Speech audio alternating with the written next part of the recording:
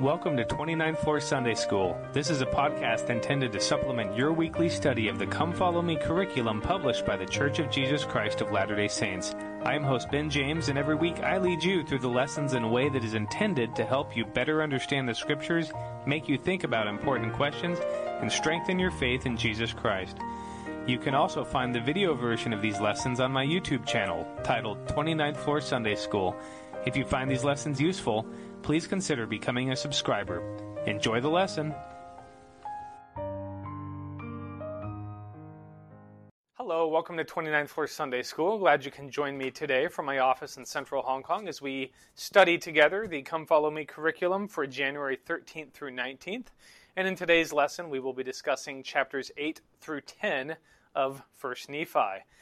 Well, today's lesson I'm really excited about. It's a little bit challenging because after giving us 7 chapters of material to discover last week, this week the powers that be in developing the curriculum for this lesson have only given us 3, one of which is only 6 verses long. And so there's not nearly as much material to cover. And in addition, chapter 8, which we'll be discussing, is going to be repeated in next week's lesson, because chapter 8, of course, is Lehi's dream or Lehi's vision. And then in next week's lesson, we're going to talk about Nephi's receiving of the exact same vision. So it's interesting the way the Book of Mormon is set up, and that we get this vision, kind of a summary version of the vision in chapter 8. And then starting in chapter 11, which will be next week's lesson, Nephi receives the same vision and goes through it in considerably more detail, including further explanation as to what things mean. But I think that's going to work well, because today we're going to kind of lay the foundation as to how to understand this vision and how to approach this vision in a way that I think is why Lehi received it in the first place, why Nephi received it in the first place, and more importantly for us, why we should care, why this vision is important to us. And so that'll be the focus of today's lesson, is laying the foundation as to the context in which we should view and understand this incredible vision.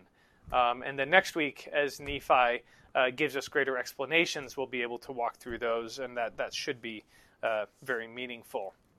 So without further ado, let's dig into chapter 8 here in 1st Nephi.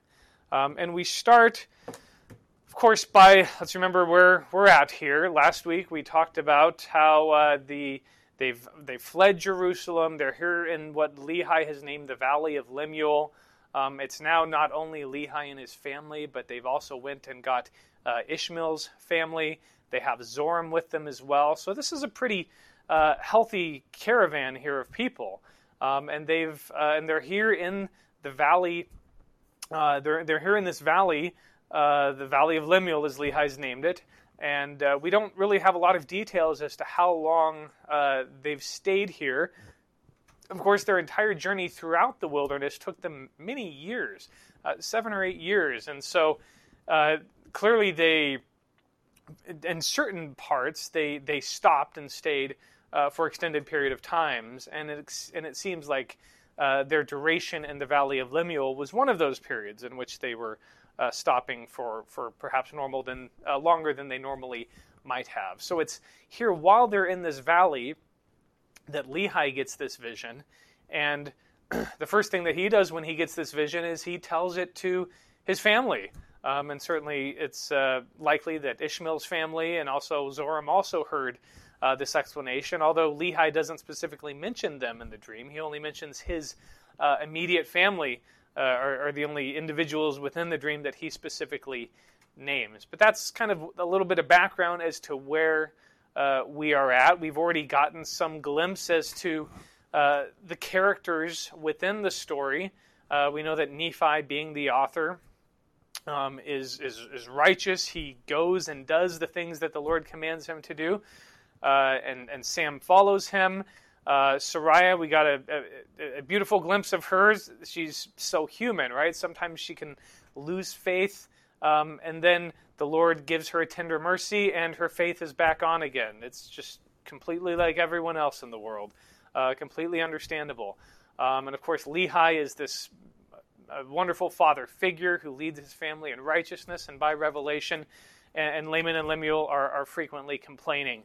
And I got a great reminder this weekend by a post made by someone reminding the reason that, what is the impetus for Nephi recording these things? Well, there's a number of them, and we'll get into this in chapter 9 a little bit as well, as to why Nephi is recording the specific plates he's recording. But in generally, one of the reasons he's recording this record is to not only teach us, but also to teach his people.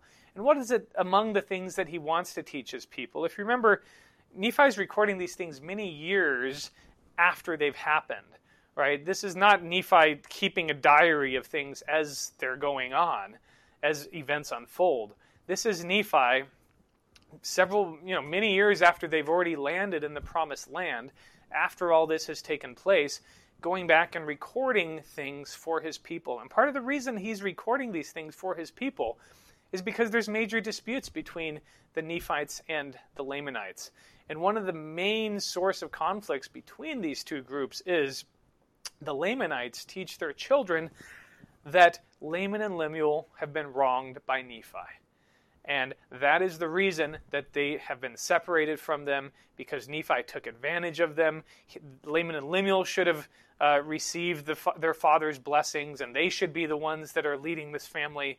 But Nephi, in an unrighteous attempt to usurp power and gain control over the family, especially after Lehi's death, worked all of these cunnings and manipulative manners so that he could be the leader of the people. And it's because of that that they separated. And so part of what Nephi is trying to do here is to leave a record behind that says, look, I didn't trick anybody. I didn't do anything I wasn't supposed to do. Laman and Lemuel, they're the ones that didn't live up to their potential. They're the ones that gave up on their inheritance because of their lack of obedience. And here's my record to prove what happened, to prove that I was the righteous one, and they're the ones that were complaining all the time, and they didn't do what they were supposed to do. So in some ways it comes across to us as, Nephi is trying to be this somewhat presents himself almost as a self-righteous guy, whereas Laman and Lemuel are always the bad guys. And if that's the way it is, that's somewhat intentional, because Nephi is trying to persuade his people that he's in the right here, and that Laman and Lemuel didn't act properly, and therefore the Lamanites, as they teach their people that Nephi is the one that tried to steal power, and that's why they're separated, the Lamanites are in the wrong. And so Nephi is trying to keep a record for his children to remember, look, we're the ones that are doing things right here. We're the ones that are striving to keep the commandments of the Lord. We didn't try to steal power from Laman and Lemuel, from Laman especially. This is the way it's meant to be. So that's a little bit of background about the record and setting the stage as to where we're at. All right, now let's dive into this incredible vision. And so Lehi has called everyone together and says, this is what I've seen, I want to share it with you. I'm going to start reading in chapter 8. I'm going to read verses 7 through 11. And it came to pass that as I followed him, I beheld myself that I was in a dark and dreary waste. And after I had traveled for the space of many hours in darkness, I began to pray unto the Lord that he would have mercy on me, according to the multitude of his tender mercies. And it came to pass, after I had prayed unto the Lord, I beheld a large and spacious field. And it came to pass that I beheld a tree, whose fruit was desirable to make one happy. And it came to pass that I did go forth and partake of the fruit thereof, and I beheld that it was most sweet above all that I ever before tasted.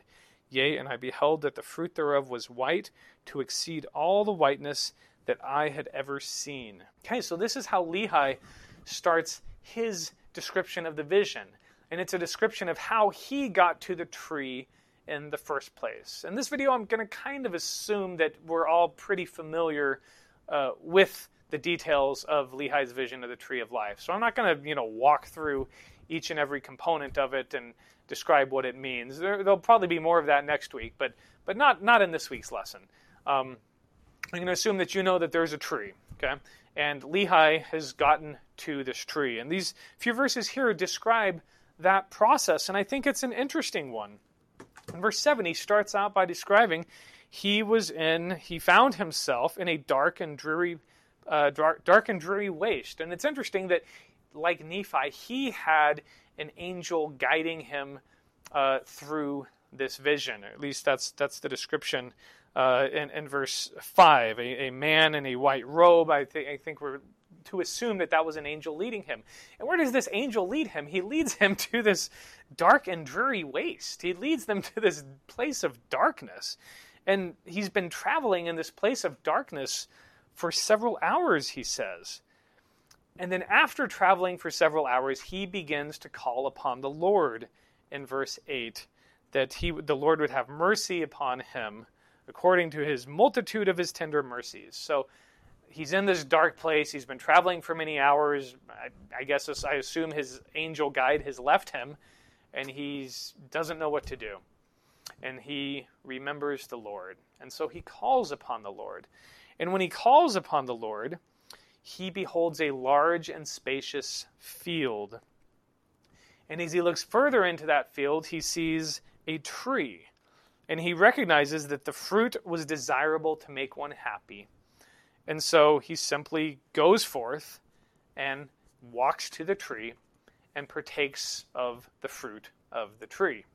And then we get this description about how it was most sweet above all that I had ever before tasted, and the whiteness was to exceed all the whiteness that he had ever before seen. So it's an interesting description, especially given the background that we have of knowing the rest of the details of his tree, of this dream, with the straight and narrow path, with the rod of iron, with the large and spacious building, with this, with the filthy river and the mist. Lehi doesn't describe any of those in his own journey. His journey is simple. He's in a dark and dreary place. He calls upon the Lord. Once he calls upon the Lord, he sees a field, and within the field is a tree, and he walks to the tree and he partakes of it. So it's several things to point out here. This is in some way a microcosm of the plan of salvation. And that is what the focus of this dream is. This vision is many things, and it's beautiful, and and there's lots of ways to understand it. But I think at the end of the day, this dream is a description of the plan of salvation, and that's how we are to understand it. Lehi is in a dark and dreary place. He doesn't know where he's at. He thinks upon the Lord, he calls upon the Lord, and as soon as he calls upon the Lord, his eyes are open and he sees the tree. He still has to exercise his agency and walk to the tree. But once he does so, he arrives at the tree, he partakes of the fruit, and he is happy. And so it's a story of a journey that begins in darkness. Once he has an interaction with God through prayer, the lights come on to him, and he sees where his destination is, and then he exercises his agency and walks to that destination. Now, this idea that we are on a journey and we have a destination that we are going to is one of the major themes throughout really all of Scripture. We see a number of different peoples throughout Scripture that have a similar journey to the one that Lehi took and to the one that all of the participants within Lehi's dream take. This idea that you start off in one place, you recognize that there is a better place, often identified as a land of promise, and you then go to that place. And that journey is often difficult, and there's many challenges upon that journey. But this idea that we're in one place, we want to go to our promised land, and then we make the effort of striving to that promised land is repeated throughout Scriptures and is, again, a microcosm of the plan of salvation. That's what it's all about, and that's why it's repeated in Scriptures. This is a story, a pattern that we are supposed to be able to relate to, because we are all on a similar journey. We know where our promised land is. It is the celestial kingdom. It is returning to the presence of God. And we are now in the process of, now that we've identified that, now that we are cognizant of the fact that that is our eventual destination, now our challenge is not to find where we want to go, but to actually get there. Now, this idea, you think of other examples. You think of the brother of Jared and his people.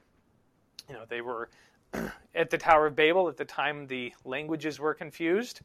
The Lord promised them that if they would continue to press forward, that they could inherit a promised land.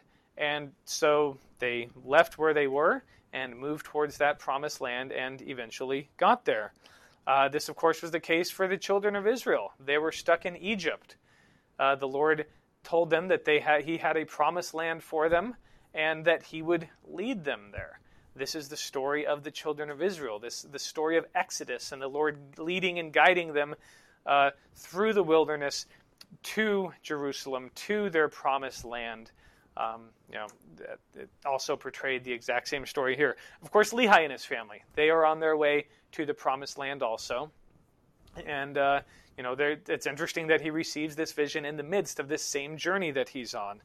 And then another one to think about is the saints at the beginning of the founding of the Church of Jesus Christ of Latter-day Saints. The saints had gathered together. They gathered in a number of different places, and they were always looking forward to their Zion, to their promised land. And it was a difficult journey as they moved from New York to Ohio, eventually settling in Nauvoo for a time, before the Lord finally guided them to the Salt Lake Valley, to where they could build their Zion, to their promised land. And so we see this as a pattern that repeats itself throughout Scriptures among the Lord's covenant people. And it's a pattern that also repeats itself every single day in our lives. Again, we know where our destination is. The challenge is we now have to move forward to get there. Now, there's one other people that I haven't talked about yet that also went on the same journey, and that is Adam and Eve. And the example of Adam and Eve knowing where they want to go and journeying to get there is such an important example of it. Every time we go to the temple and renew our covenants with the Lord by participating in the endowment process, we in fact reenact or relive with them that exact same journey. Remember, they were in the Garden of Eden. They were cast out of the garden, so they were put in, like Lehi, this dreary wilderness, this place of darkness. They began to call upon God. Once they called upon God, God provided them a path, provided them the plan of salvation that would allow them to return to the place they eventually want to get, which of course is back to the presence of God. Now, the presence of God, interestingly, how is that represented in the story of Adam and Eve? Well, of course, you'll recall in the Garden of Eden, there were two trees. There was the tree of knowledge of good and evil, and there was the tree of life. Maybe bells are starting to go on. The same tree of life, the same name for this tree that Lehi has here. Now, they, of course, chose to eventually partake of the fruit of the fruit from the tree of knowledge of good and evil, once they recognized that they could not progress if they stayed in the garden forever. Eve led them through the process of bravely deciding that they were going to confront the challenges of mortality so that they could grow and improve and prepare themselves to return to the presence of God. But once they had exercised their agency to partake of the fruit of the tree of knowledge of good and evil, there was a problem. They couldn't at that point partake of the tree of life. They had lost, the Lord prevented them from doing so. And we find that in Genesis chapter 3, verse 24, where it states, "So he drove out the man, and he placed at the east of the Garden of Eden cherubims and a flaming sword, which turned every way to keep the way of the tree of life." So, after they partaken of the fruit of the tree of knowledge of good and evil, the Lord placed cherubim and a flaming sword in the east of the garden, which apparently is where the tree of life was located, to prevent them from partaking of the tree of life. Now, why did the Lord not want them to partake of the tree of life? Well, for this, let's turn to Alma chapter 12, verse 21. And we're going to read verses 21 through 24. And this is Zeezrom asking Alma a question, and then Alma explains it to him. Starting in verse 21. What does the scripture mean which saith that God placed cherubim and a flaming sword on the east of the Garden of Eden, lest our first parents should enter and partake of the fruit of the tree of life and live forever? And thus we see there was no possible chance that they should live forever. Now Alma said unto him, This is the thing which I was about to explain. Now we see that Adam did fall by the partaking of the forbidden fruit, according to the word of God, and thus we see that by his fall all mankind became a lost and fallen people. And now behold, I say unto you that if it had been possible for Adam to have partaken of the fruit of the tree of life at that time, there would have been no death, and the word would have been void, making God a liar, for he said, If thou eat, thou shalt surely die. And we see that death comes upon mankind, yea, the death which has been spoken of by Amulek, which is the temporal death. Nevertheless, there was a space granted unto man, in which he might repent. Therefore this life became a probationary state, a time to prepare to meet God, a time to prepare for that endless state which has been spoken of by us, which is after the resurrection of the dead. And so the reason that the Lord placed cherubim and a flaming sword east of the Garden of Eden to prevent Adam and Eve from partaking of the tree of life at that time was because they simply were not ready to partake of the tree of life. They had to undergo a probationary time, a probationary period. They had to go through life so that they would have the chance to repent, so that they would have the opportunity, because they had fallen and were no longer worthy to be in the presence of God, they now had to prepare themselves to be in the presence of God. And so the Lord placed cherubim and a flaming sword to make sure that they couldn't automatically reach out their hand and partake of the fruit from the tree of life, because they weren't ready at that point. If they were brought back into the presence of God right after they fell, and they were judged right at that point without having entered into covenants with their Savior and Redeemer, without having repented of their sins, and without having had a chance to keep their covenants and to progress along the path towards perfection, they would be brought back into the presence and would be judged and would be found wanting, unable to be happy and to stay in the presence of God. And so this cherubim and a flaming sword was placed there so that they would have to work and get to a place where they were ready to partake of the tree of life, because they weren't there yet. And that is the same place that we all find ourselves in. We enter mortality, we leave the presence of God, and we inevitably commit sins. And because of those sins, we are not yet worthy to return to the presence of God.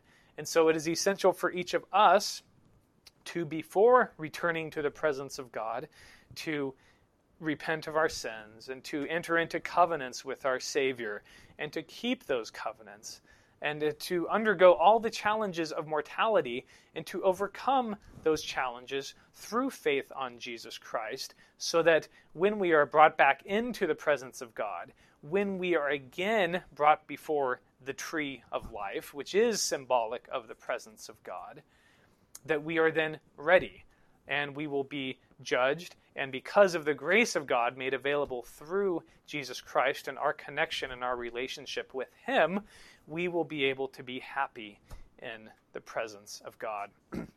And so that journey, then, Adam and Eve leaving the Garden of Eden, again, calling upon the Lord, who then presents to them the plan of salvation, the opportunity to enter into sacred covenants, and to accept and utilize the power of the atonement of Jesus Christ to prepare themselves to return to the presence of God. It is that process that we remind ourselves every time that we go to the temple. And as I've taught before, the word temple is similar to template. The temple and especially the endowment process, is a template of the entire plan of salvation. This journey from darkness back into the presence of God. The temple is where we learn in detail about that journey, and it's where we enter into the covenants that are necessary to prepare us to return to the presence of God, which when Latter-day Saints go to the temple and receive their endowments or renew the covenants that they make in the endowment process, that is exactly what we do. We enter into those covenants and we return symbolically to the presence of God. And so that journey is what Adam and Eve went through, and that journey is what Lehi's dream is about. Lehi's dream is a temple dream. It's a template for the plan of salvation. It's a description of the process that everyone has to go through in order to return to the presence of God, which is, of course, symbolized by the tree of life. One more tree of life scripture found in Revelations chapter 2, verse 7, where it says, "He that hath an ear, let him hear what the Spirit saith unto the churches. To him that overcometh will I give to eat of the tree of life, which is in the midst of the paradise of God." Again, emphasizing here this idea that the tree of life in the midst of the paradise of God is the presence of God. And for that, let's turn to 1 Nephi chapter 11. I'm going to kind of cheat and work ahead to next week's lesson, but just by sharing these few verses. Chapter 11, verses 21 through 23. "And the angel said unto me, Behold the Lamb of God, yea, even the Son of the eternal Father. Knowest thou the meaning of the tree which thy father saw? And I answered him, saying, Yea, it is the love of God which sheddeth itself abroad in the hearts of the children of men. Wherefore it is the most desirable above all things. And he spake unto me, saying, Yea, and the most joyous to the soul." It's often interpreted that it says here that the tree represents the love of God. But I think understood more broadly, the tree is more than just the love of God. It's the presence of God. It's being in God's presence. And the fruit of the tree that makes it possible for us to return to God's presence is the atonement of Jesus Christ. And that's what motivates us. That's what drives us. And that's what makes it possible for us to return to God's presence. So it's essential that we understand that the tree of life, while it represents the love of God, understood more broadly, it is the actual presence of God. And this journey that Lehi goes on himself and that he is encouraging his children to go on, and the numerous masses of people, multitudes of people that he sees, it's this journey that we are all on. It's this journey to return to the presence of God. Now, once Lehi gets there, we get to, and he's partaken of the fruit. Famously, in verse 12, he talks about his desire for the rest of his families, where he says, "And as I partook of the fruit thereof, it filled my soul with exceedingly great joy. Wherefore I began to be desirous that my family should partake of it also. For I knew that it was desirable above all other fruit." And why is that fruit so desirable? Because it is the presence of God. Because it is the love of God. And what makes the presence of God so desirable is the love of God. These two are synonymous. We want to be in the presence of God because that is where we can most readily feel the love of God. That is where his love is so easily available, and that's why we want to be there. Now, the love of God is a purifying force, and if we are not ready to be in God's presence, we will not be able to withstand his love. The love that he has for us will cause us to feel great guilt if we are not supposed to be there. And so that is why there was cherubim and flaming sword placed for Adam and Eve, so that they could not immediately return to the presence of God because they were not ready at that point. They hadn't entered into those covenants. And it's the challenge for each of us is to ourselves first put ourselves on the pathway back to the presence of God. And that's what a lot of the remainder part of Lehi's dream is about, is individuals struggling and striving and overcoming challenges, and especially the challenges of the mockery of the world, and their efforts to return to the presence of God. And so that's what the remainder of Lehi's dream is about. And so that's where we turn to now, this desire to partake of the fruit being symbolic of the love of God. And let's turn to, in Alma, let's first turn to chapter 32, verses 41 and 42. And of course, Alma 32, before I start reading that, Alma 32 is, of course, Alma's famous discourse on faith. And as he talks about the love of God and being in the presence of God and his desire for his family to also come forth and partake of the same fruit, to enjoy the presence of God. Alma 32, I think why I love these verses that I'm about to read, makes it more personal. This is not just a passive thing where you go and you sit down at this tree and you lazily partake of it. Let's see what Alma 32 says about the tree of life, verses 41 and 42.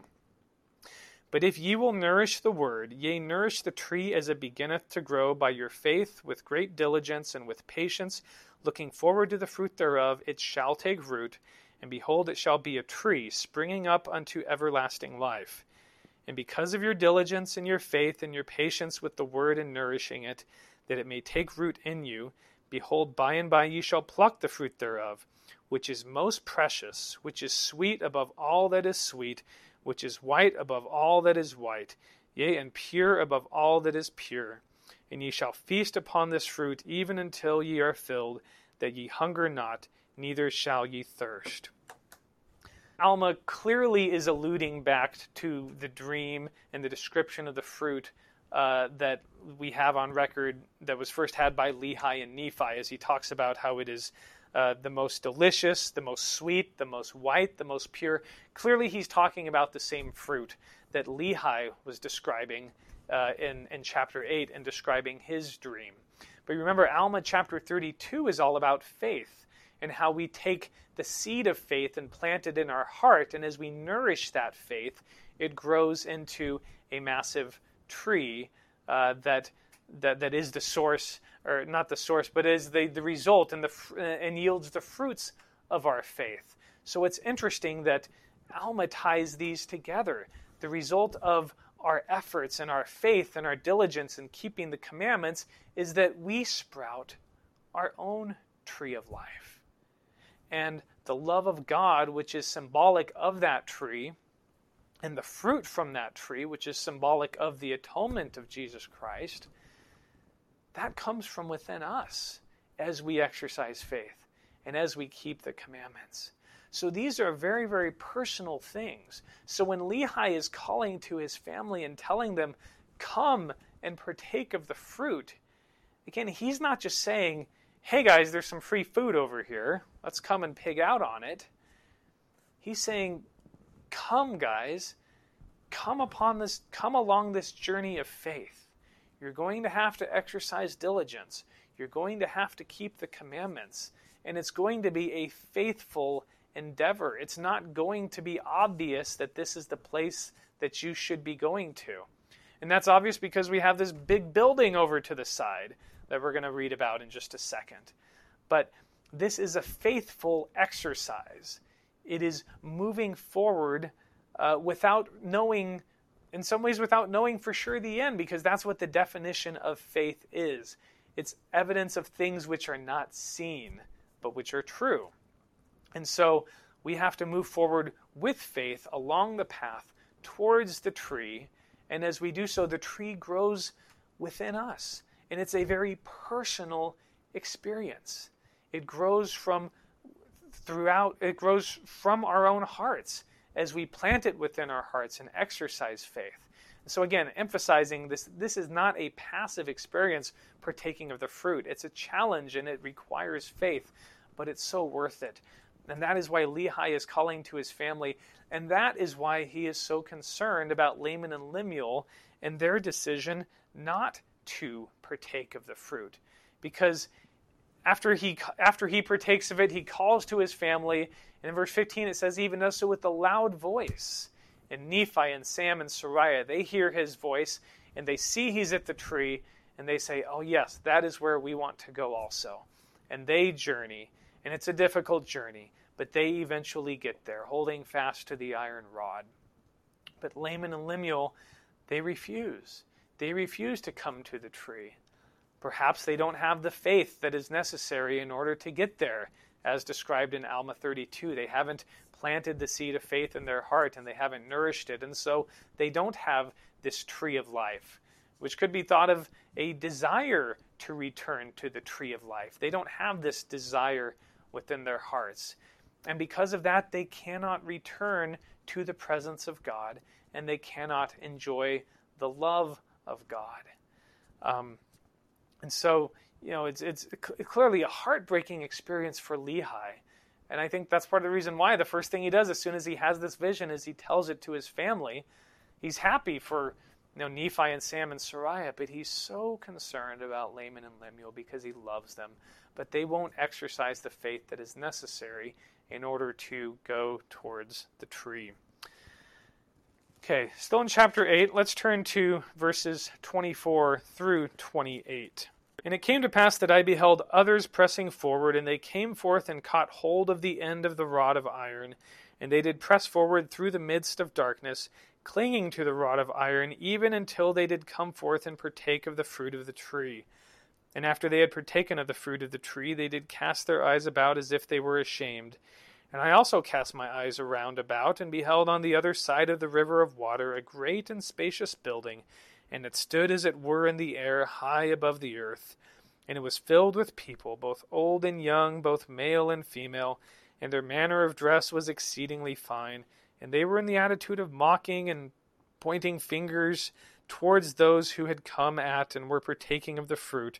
And after they had tasted of the fruit, they were ashamed because of those that were scoffing at them, and they fell away into forbidden paths and were lost. Several interesting things to note about this description here.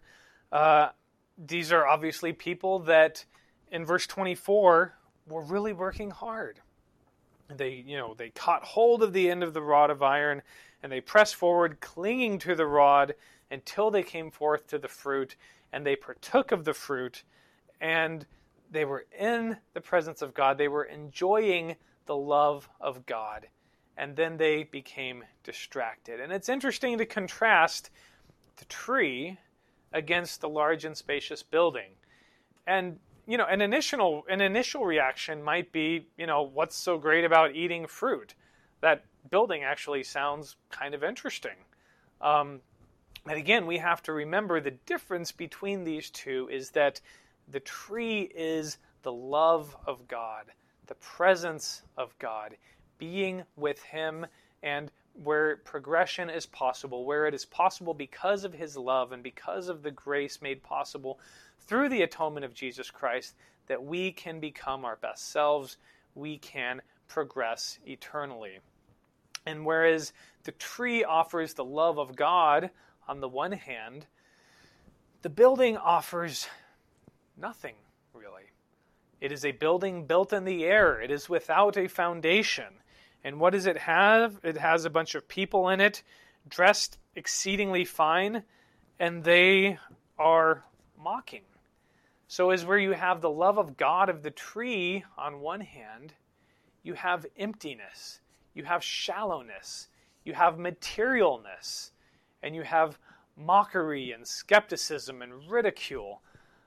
You have the opposite of love in the building. And that, in my mind, is the difference between these two potential destinations. Because remember, this is a dream about our spiritual journey that we are all on. And the question for each of us must be, what is our journey? What is our destination? What is our promised land? Where is it that we want to go to? Do we have a vision of this tree? Do we have a desire to go there? Lehi goes out of his way to tell us how desirous this tree is and the fruit of this tree. Is that what we desire, though? At the end of the day, is that what we want? Is that our destination? Because the alternative is this building. The alternative is the ways of the world, the ways of materialness, the ways of ridicule, the way of doubt, the way of skepticism. It is emptiness, it is hollowness, and it will collapse. And it does not offer love, because at the end of the day, that is what we want, is love. And that love that we all crave, that is part of our human nature to desire, is only available at the tree of life. And it is contradicted by this building that does not offer love. It does not offer what it is that we as humans desire. It plays to us, it tempts us, it allures us. But it's interesting to note that those in verse 28 that had partaken of the fruit, they turned away from the tree not because they saw that the building was more desirable, but rather they became ashamed. Because of the scoffing, because of the ridicule, because of the lack of love of those within the building, they became ashamed and they started to lose their focus. It's not that building became desirable, but because the lack of love of the world made the presence of God, made the love of God seem less desirable. I find that an interesting distinction. Now, verses 30 and 33. But to be short in writing, behold, he saw other multitudes pressing forward, and they came and caught hold of the end of the rod of iron, and they did press their way forward, continually holding fast to the rod of iron, until they came forth and fell down and partook of the fruit of the tree. Skipping to verse 33. And great was the multitude that did enter into that strange building, and after they did enter into that building, they did point the finger of scorn at me and those that were taking of the fruit also, but we heeded them not. The interplay between the people of the tree that are partaking of the fruit of the tree and those in the building is very interesting. They must somehow be in relative close proximity to each other. And the difference is, of course, that those who were partaking of the fruit of the tree and stayed at the tree, they heeded not the calls of the building. They recognized that that was a cold place without love, without anything desirable to offer. And so they simply ignored it. They were content in what they had. They realized that they had already discovered their purpose. They were content in the love of God. And so they simply ignored the calls of those within the building. I want to share a quote from Bishop W. Christopher Waddell that he gave in April 2016 General Conference, where he said, "A key difference between those who were ashamed, fell away, and were lost, and those who did not heed the mocking from the building and stood with the prophet is found in two phrases.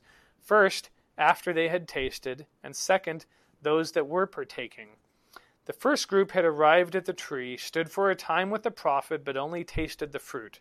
By not continuing to eat, they allowed the taunting from the building to affect them, drawing them away from the prophet and into forbidden paths where they were lost.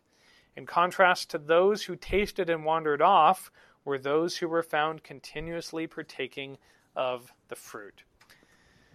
And so that is also clearly one very important difference as well. Those that had arrived at the fruit had partaken of it, and then it appears that they stopped. They stopped, and then they looked around, and as they were looking around, they became ashamed by the mocking of those in the building. Whereas those who stayed and continued to enjoy the presence of God were continuously enjoying and partaking of the fruit. They did not stop. And so I think that is one important lesson as to why it is so important for us, assuming that we are the type that want to stay in the presence of God. We must be continually partaking of the fruit.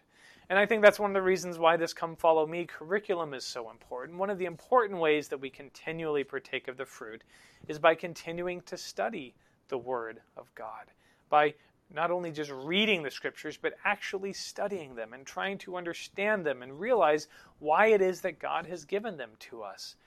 Of course, we have to not only make covenants, but we have to keep covenants and renew those covenants by partaking of the sacrament every week, by attending the temple as frequently as we reasonably can, and then, of course, by keeping the commandments. Those are all important things that we must keep ourselves occupied with as we continue to partake of this fruit. And I think it's particularly relevant in today's day, because I think one of the challenges that we have in today's day is the question of what do we do with our time. We're all each allotted the same amount of time.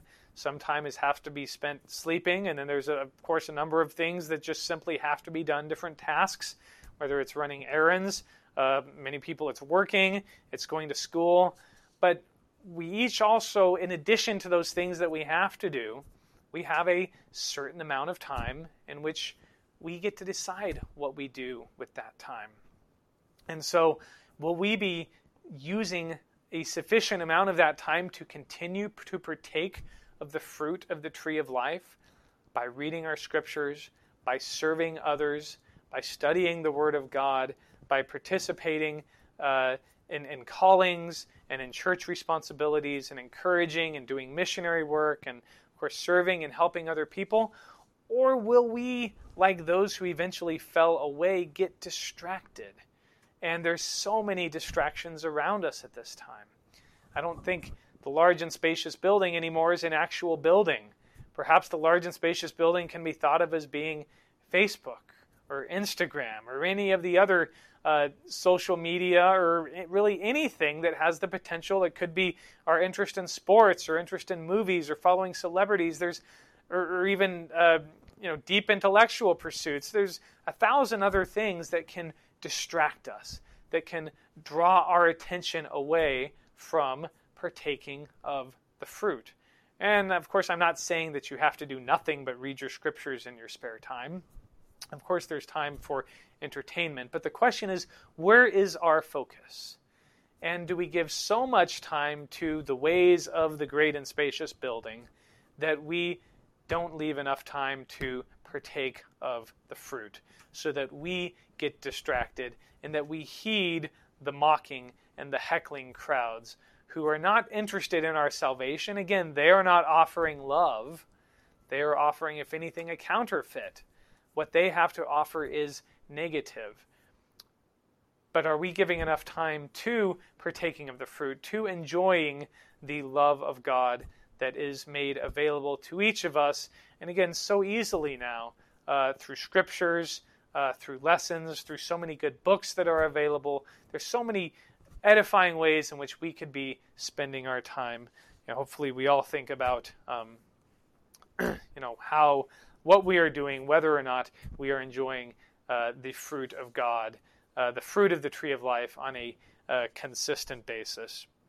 But again, as we think about this dream and as we put it in context, I think the most important thing is to remember and to understand this dream, this journey that Lehi goes on, this journey that his family members and all of the multitudes that he sees within this dream. This journey is our journey. It is a template for the plan of salvation and the journey that we are on as we leave the mist of darkness, as we recognize God and begin to call upon God and to see where our destination, to see where our promised land is, and then we begin the process of journeying towards that promised land. And now, I do recognize in some ways we are in fact mixing metaphors, because as we talk about being in the presence of God, of course we are not right now in the presence of God. That is something that will happen at a future date. And right now, we remain in the process of struggling. We remain in the process of holding fast to that iron rod as we continue to trod the path that leads back to God's presence. And so whether you think of the tree of life as something that we've already entered into and received as we enter into covenants with God, and that's, I think, an appropriate explanation, or whether it's actually returning to the presence of God after the resurrection and after the judgment, that is also an appropriate understanding. But again, the important thing here is recognizing that this is a microcosm of the plan of salvation, the spiritual journey that each of us must be on and that we must undertake in order to eventually reach our promised land, to reach our goal, which is the presence of God, where we can enjoy His love forever and eternally progress and improve and become like Him. I'll close chapter 8 with verse 37, where it says, "And he did exhort them then with all the feeling of a tender parent, that they would hearken to the words, that perhaps the Lord would be merciful to them and not cast them off. Yea, my father did preach unto them." I just love how real this is for Lehi. I love that phrase, all the feeling of a tender parent. You know, you can just feel how deeply he loves his children, and how concerned he is about the fact that they chose not to progress towards the tree of life. They made the decision to walk in other paths. And I'm sure there's viewers out there that have children that have made that decision.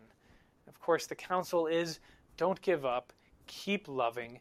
And I think the challenge would be to continue to do everything you can to help your children feel the love of God.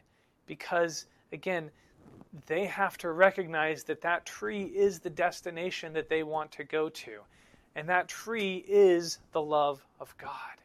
And so we need to do everything we can to help those that are currently not walking towards that destination to feel God's love, to know that He loves them, and continue to pray that one day that something will click and that they will realize, you know what?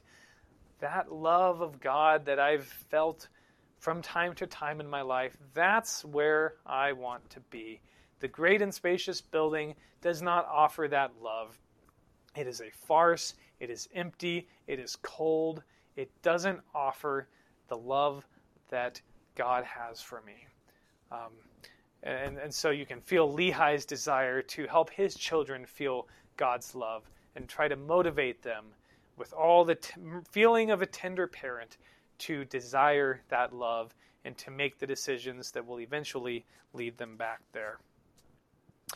Chapter 9 is very short, and so what we have here is the first 8 chapters is Nephi has been basically taking the record of his father, which I think we can assume is largely what was in the 116 pages of manuscript that was lost, which Joseph Smith said had the book of Lehi. So I think probably the first 8 chapters was Nephi's summary of the book of Lehi, of what was lost with the 116 pages. As Nephi in chapter 9 is describing, all right, I don't understand why I'm doing this, but I've taken what I had written in the book of Lehi, and it's my understanding that the book of Lehi was in fact written by Nephi on the large plates of Nephi. It wasn't written by Lehi, but it was written by Nephi himself on the large plates. And his original plan was to just create the large plates, and then it's the large plates that continue starting in Mosiah all the way through the end of the Book of Mormon, at least. It's those large plates that is what we have at the end of the Book of Mormon. And what Nephi had originally started those large plates with the book of Lehi. But he stops and he tells us here, you know what, I don't know why I'm doing this, but in addition to these large plates on which I've written down the book of Lehi, the record of my father, I'm also providing these first 8 chapters here, this summary on these small plates. And now I'm going to continue on these small plates. And on these small plates, the purpose is going to be a little bit different than the large plates. Not only am I going to provide a history of what went on, but I'm going to focus these small plates more upon the spiritual things. And just very quickly, I love in verse 5 and 6, you just see the faith of Nephi coming through as he undertakes what no doubt is a very, very tedious process to prepare not only these large plates where he gives the political and much more historical context of what went on, but also in addition he's preparing these small plates. And in verses 5 and 6 of chapter 9 he says, "Wherefore the Lord hath commanded me to make these plates for a wise purpose in him, which purpose I know not, but the Lord knoweth all things from the beginning. Wherefore he prepareth a way to accomplish all his works among the children of men. For behold, he hath all power unto the fulfilling of all his works. And thus it is. Amen." I love that at the end. And thus it is. And that's the way it is. The Lord has all power, so I am going to do what the Lord commands me to do, even if I don't understand exactly why it is that he's commanding me to do so. And of course, it wasn't until thousands of years later that it became obvious why the Lord had commanded him to do so, once the 116 pages were lost. Fortunately, we still have this record of Lehi and his family and their journeyings in the wilderness. Chapter 10, going to go through quickly. And so in chapter 8, we have this account of Lehi telling his family his dream. Chapter 9, Nephi interjects and says, "I don't know why I'm doing this. I've got these two separate records."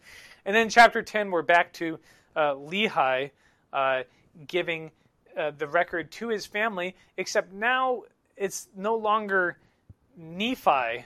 It's no longer Nephi recording Lehi. This is Nephi recording Nephi here. And he starts that in verse 1.